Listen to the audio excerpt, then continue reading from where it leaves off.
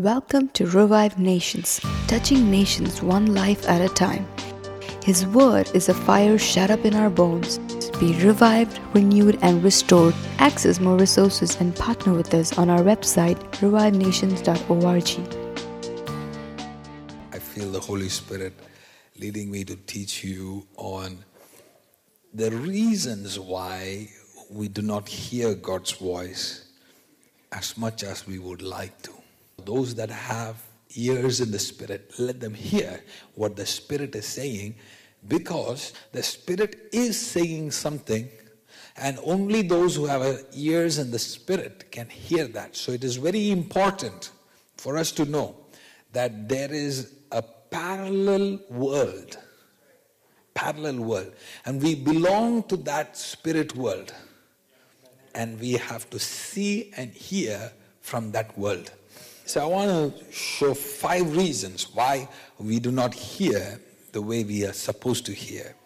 And the first vision, for the first point is, number 1, we can't hear because the heavens have become brass. The heavens have become brass. Open your Bibles to Deuteronomy, chapter 11, verse 16 and 17. Take care lest your heart be deceived, and you turn aside and serve other gods and worship them. Then the anger of the Lord will be kindled against you, and he will shut up the heavens, so that there will be no rain, and the land will yield no fruit, and you will perish quickly of the good land that the Lord is giving you. So if you notice this, saying that if you do something, heaven will be shut. Now these are not things that I share to put fear in the heart, but this is to remove ignorance, and this is to bring education of the realities of the Spirit. You know, Jesus loves us, and even when we are the worst sinners, he loves us.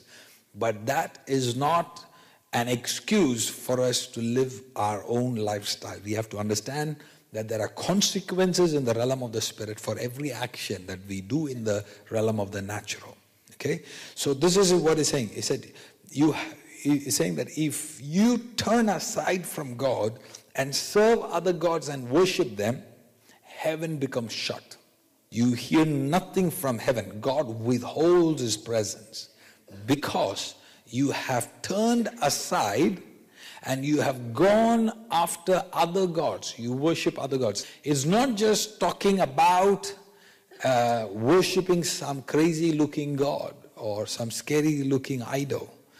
There are idols that creep into our lives even without our recognizing. You can have a modern idol. One good example of a modern idol is, and how do we say that we worship it? Anything that we pursue more than God becomes an idol. I realize we pick up this cell phone more often than we pick up the Bible. So we have to understand anything that we pursue more. For example, if there is a friend that you talk to more than you talk to God, that friend is your idol. We talk to human beings more than we talk to God. We have to turn our attention to God, because it's easy to run to an individual, and when you keep running to that one individual more than you run to God, that person becomes an idol. Sometimes our own family members become the idol. We are so obsessed, possessive about our spouse, our children.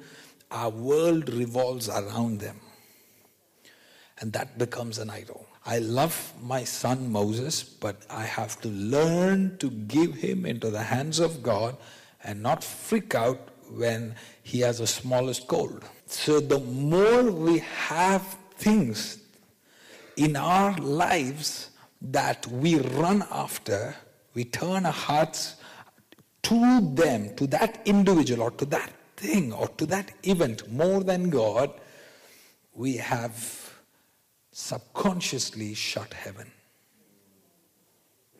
you would feel bad if you committed a sin, if you said a bad word, or if you did a bad deed. But Pastor, I'm not done anything bad. I'm just obsessed about my daughter being taken care of, and I just want to be sure that she's protected. And but without knowing, we have subconsciously sinned because we don't trust God.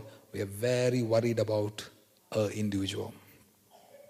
So anytime anxiety over a certain thing eats you up, finances, worry about finances, you're thinking about finances, you're waking up about finances, how am I going to pay the bill, how am I, my job, my salary, my income, my promotion, you're worried. That has become an idol. And you will not be able to hear God's voice because you are obsessed with something else. So in order for us to hear from heaven, you got to detach your heart from everything in the natural, and you have to put your eyes to God. And that's when His voice becomes loud.